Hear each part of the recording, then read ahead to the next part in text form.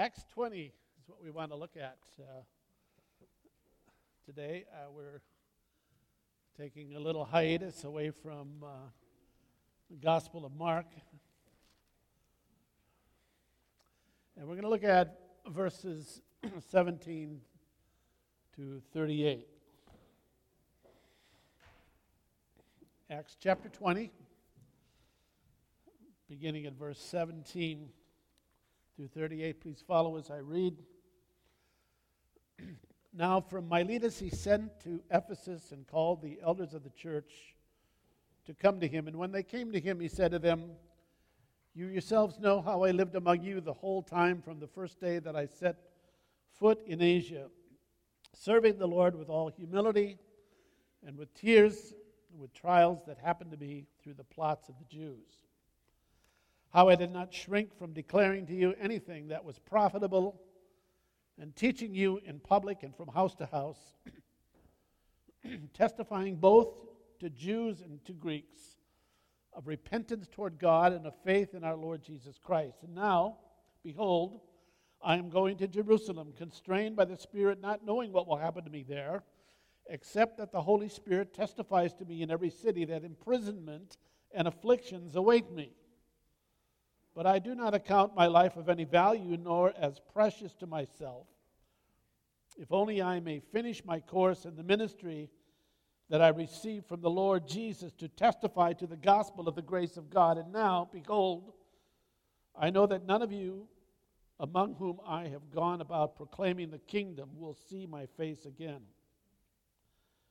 Therefore I testify to you this day that I am innocent of the blood of all, for I did not shrink from declaring to you the whole counsel of God. Pay careful attention to yourselves and to all the flock in which the Holy Spirit has made you overseers, to care for the church of God, which he obtained with his own blood.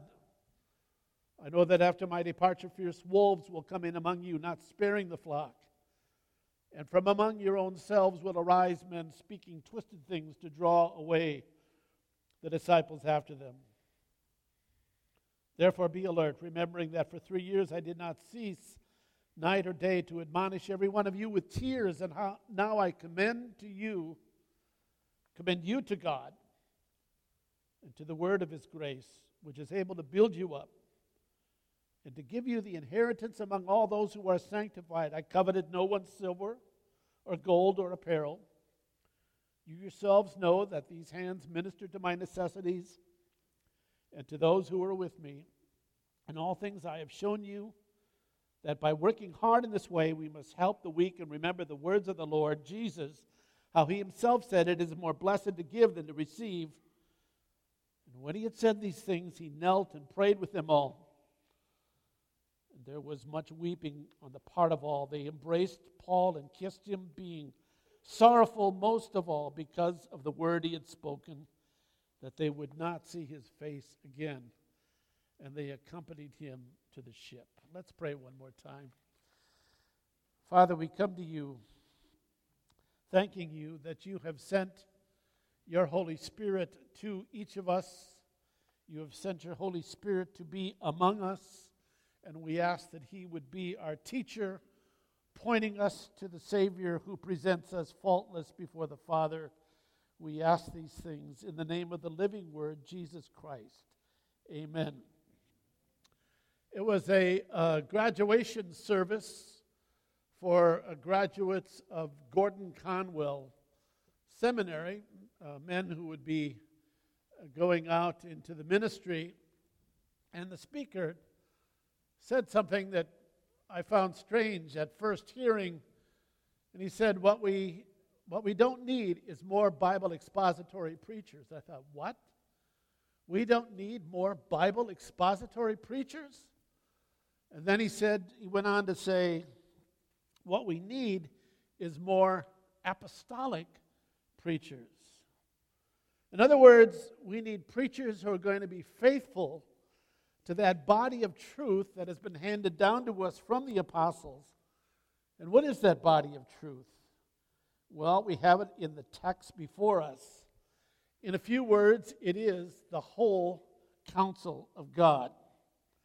Now, anybody can take a passage of Scripture and dissect it every which way and make it say a lot of things. What's the story of David and Goliath about, for example? Is it about slaying the giants in your life, or is the story of David and Goliath about David's greater son and the kingdom of God? Things like that. In this passage before us, we have Paul's parting words to the Ephesian elders. Elders, pastors, overseers, bishops in the Greek, all the same title, really, same function. He spent a considerable amount of time there, about 3 years. And so as you were leaving a church, what would be uppermost in your mind?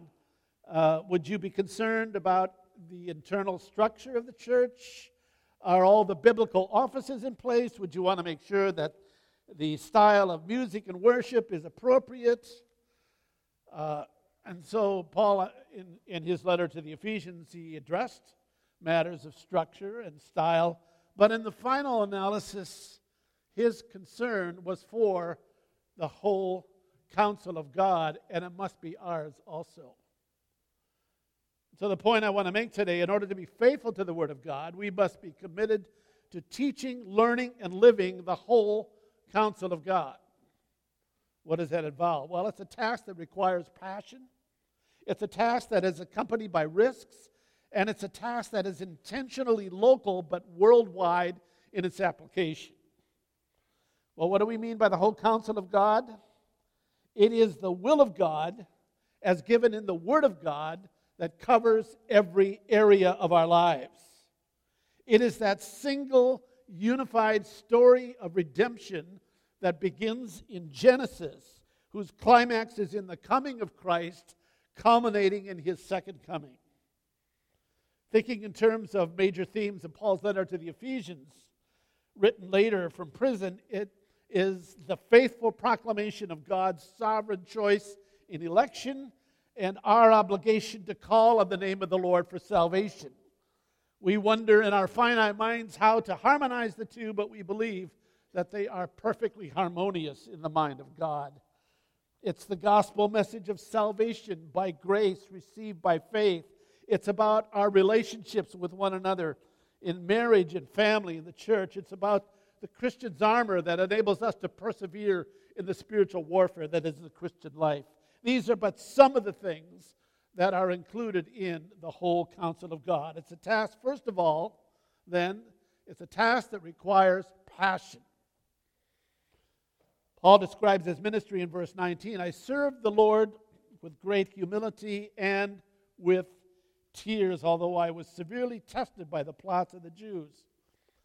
He was in good company, being a man of passion. Moses was a man of passion. Then there was Elijah, a man of like passions as we are. There's Jeremiah, the weeping prophet. There's John the Baptist, calling for radical change. And we think of Jesus weeping at the tomb of Lazarus and weeping over Jerusalem and in Gethsemane. Well, what are these tears of which Paul speaks? They're tears that speak of humility. They're the tears of someone who knows firsthand the depths of his own sin and the magnitude of the grace of God and forgiveness. They're the tears of one who, having experienced the grace of God and forgiveness, does not look at the unbeliever with disdain and disgust, but rather with sorrow, because they are still blinded by sin and enslaved to it. And it also should be self-evident that anything that's worth doing in this life, by the way, is done with passion, with fervency, with zeal. Why do we understand this in every other part of life? We certainly understand it in sports, in business, in teaching, and so many other areas of life. Jesus tells us that at the end of the age that the hearts of many will grow cold. May it not be said of us here at Seven Hills. Notice how deeply these Ephesian elders loved Paul. When he had said this, he knelt down with them and prayed. They all wept as they embraced him and kissed him. What grieved them most was his statement that they would never see him again. They accompanied him to the ship. There was certainly high emotion, not here just for Paul, but for the Christ whom he represented. But they had become recipients of the incomparable riches of his grace. But what happened to this same Ephesian church years later?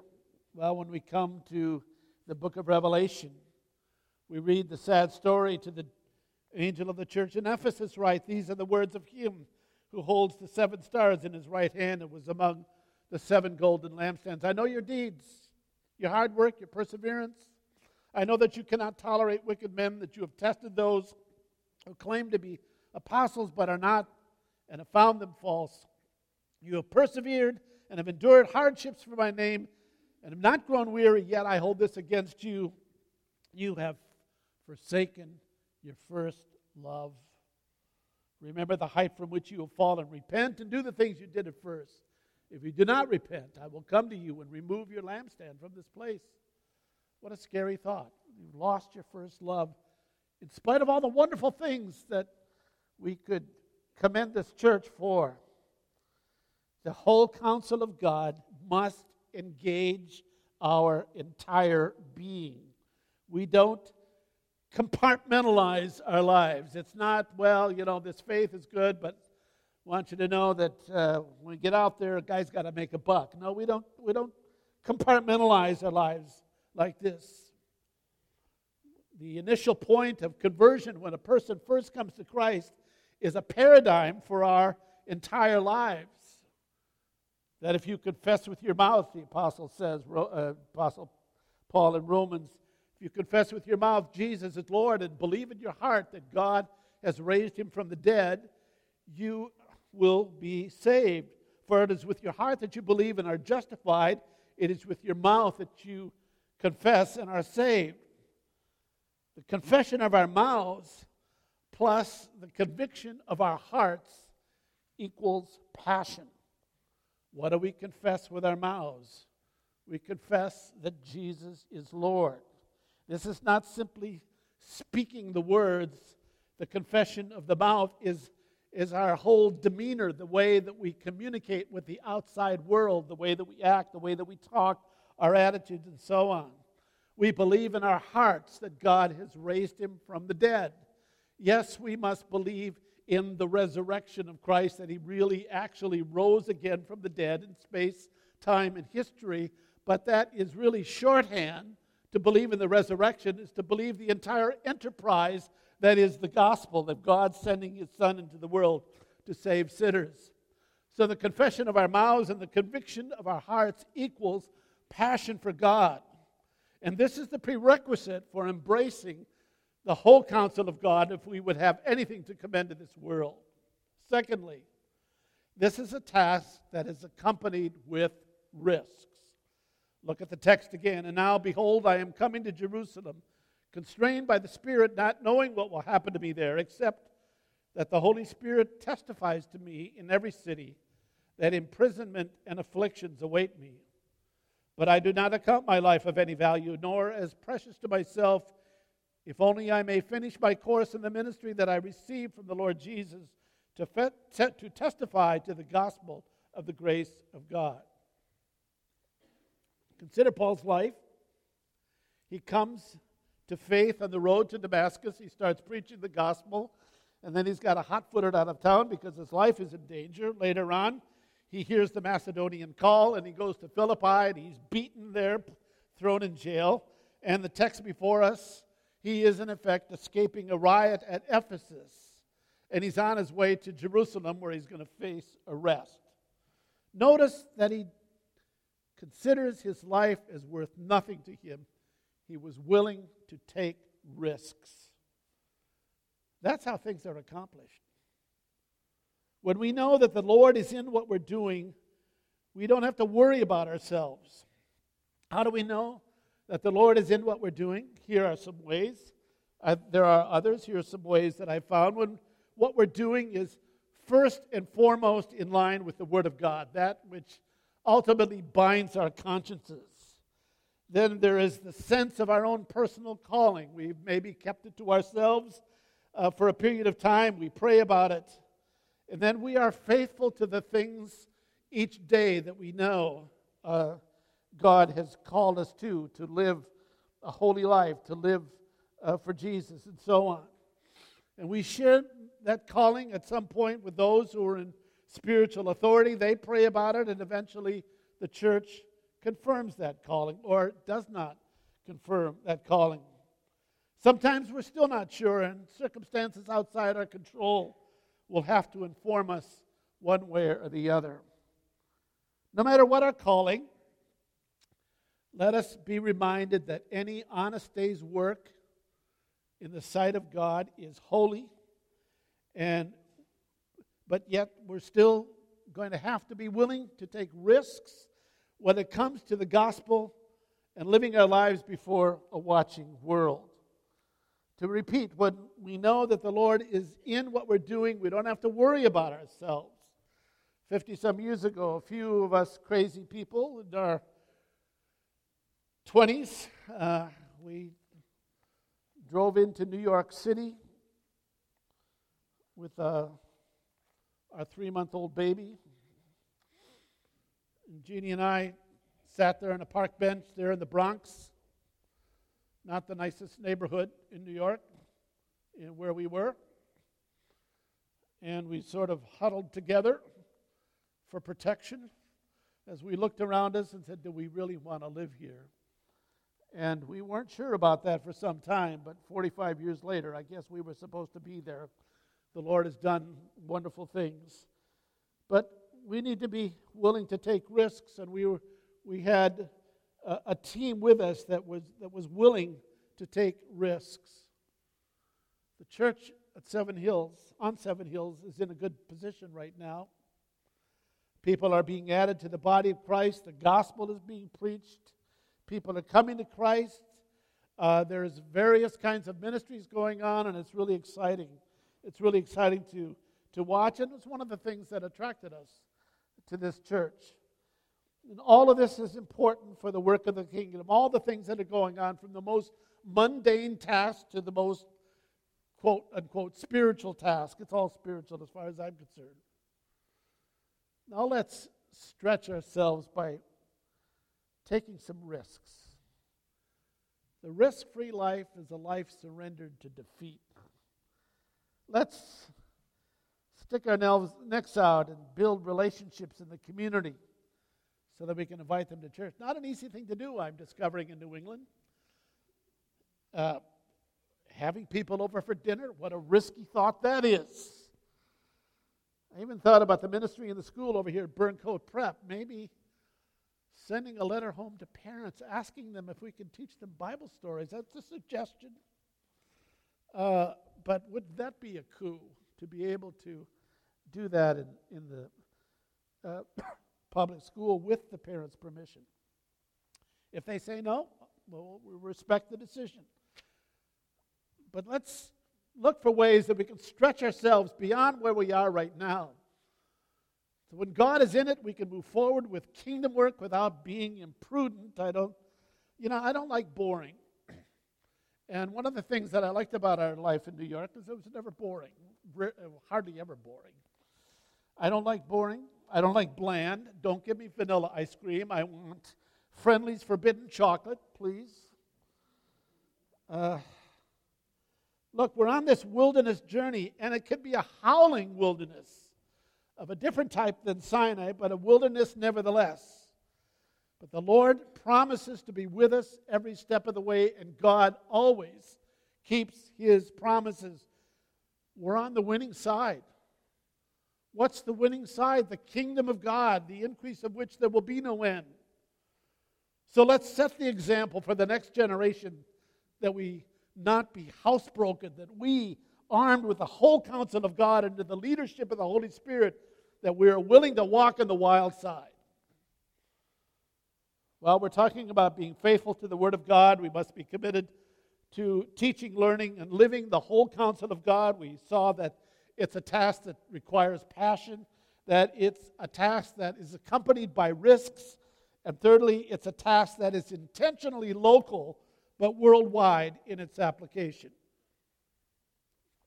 Looking at the text again, The apostle says, pay careful attention to yourselves and to all the flock in which the Holy Spirit has made you overseers, to care for the church of God which he obtained with his own blood. I know that after my departure, fierce wolves will come in among you, not sparing the flock, and from among your own selves will arise men speaking twisted things to draw away the disciples after them.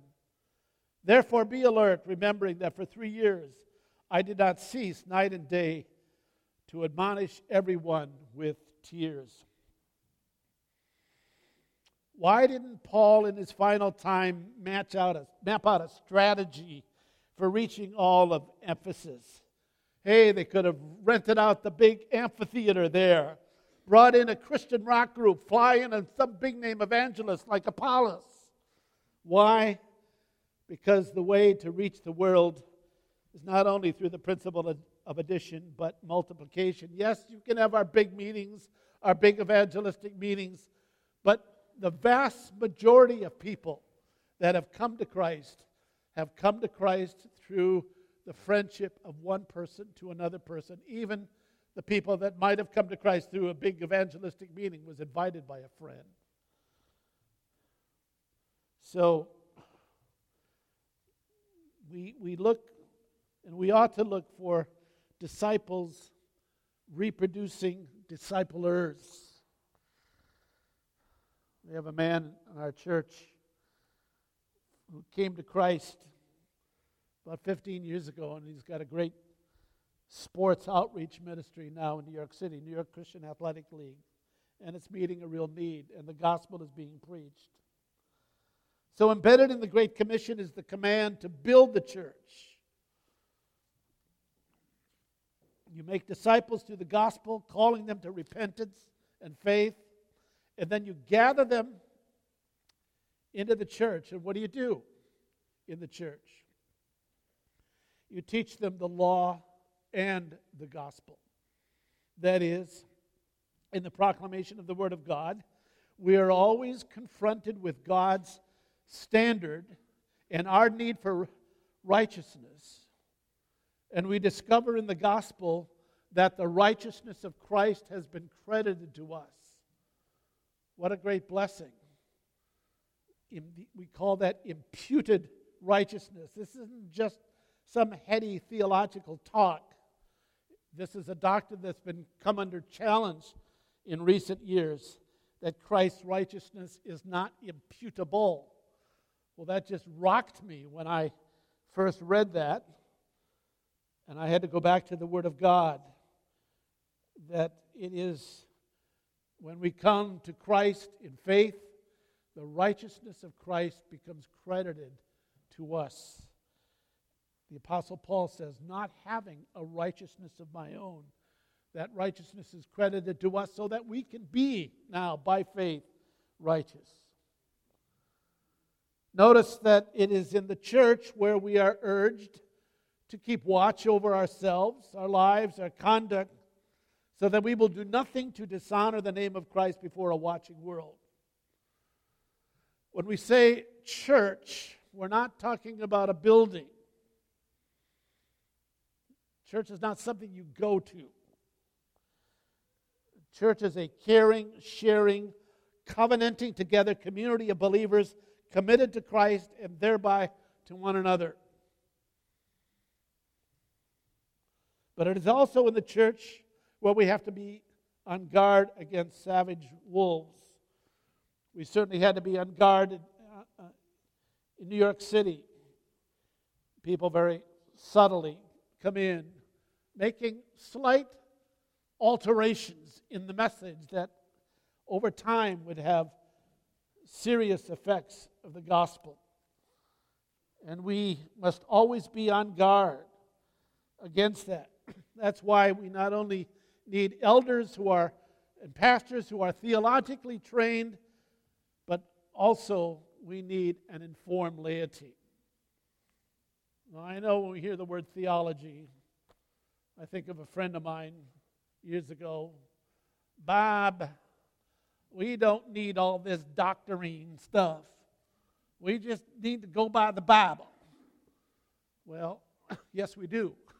The Bible's our ultimate authority. But I want you to know everyone's a theologian. Everyone has an idea about God. Everyone has an idea about sin. Everyone has an idea about salvation and so on. We just have to make sure that our ideas about God and salvation and so on are in line with the Word of God. So the apostle commends the Ephesian elders. He commends them to the whole counsel of God. And that assumes that the church body is likewise committed. If the elders, the pastors are committed, then you've got to be committed also. That means we must be students of His Word. We never stop studying the Word of God. Even at my age, we never stop studying the Word of God. I think I'm older than most of you. Fathers, husbands, heads of households, it is your covenantal responsibility to carry out your spiritual leadership with your children. You are the spiritual head of the household. No, I did not say you ought to be the spiritual head.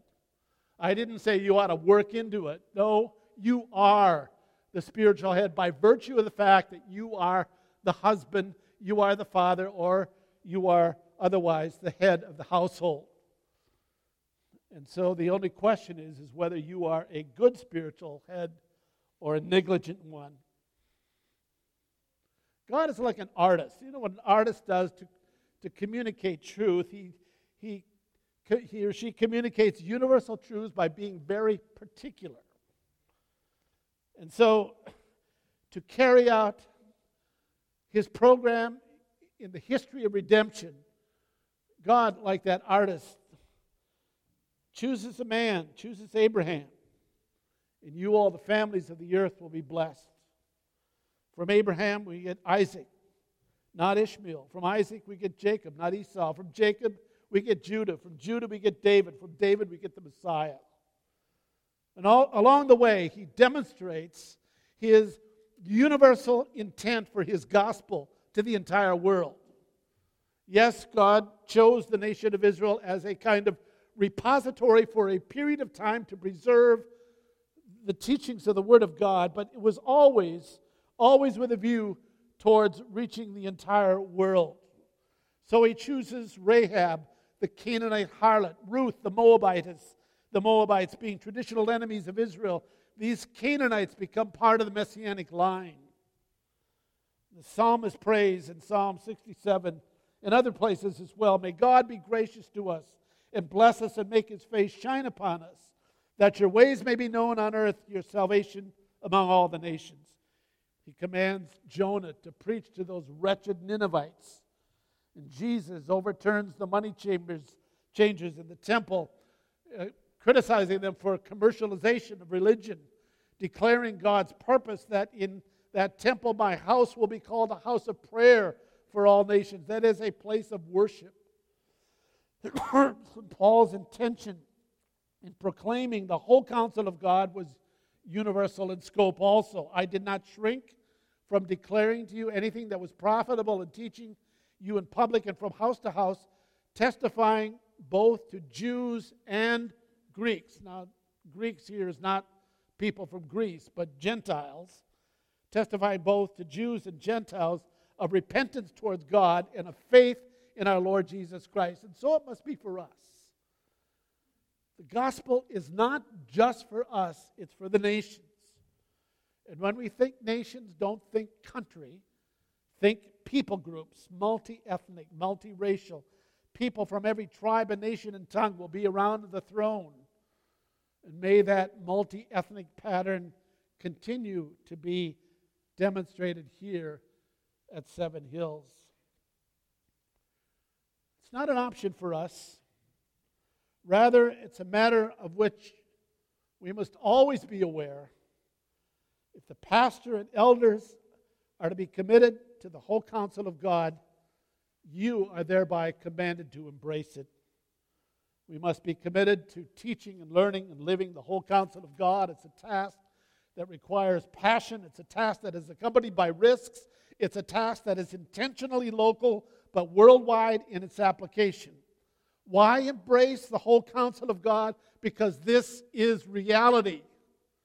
You and I do not want to live in a make-believe world.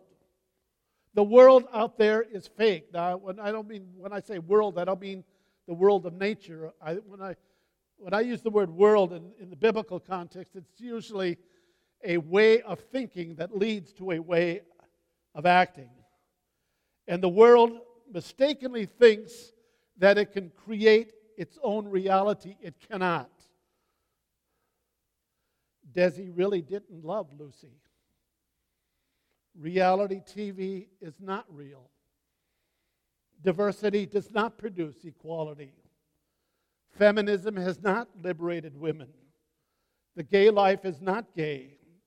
And free love comes at a high price. This is God's world.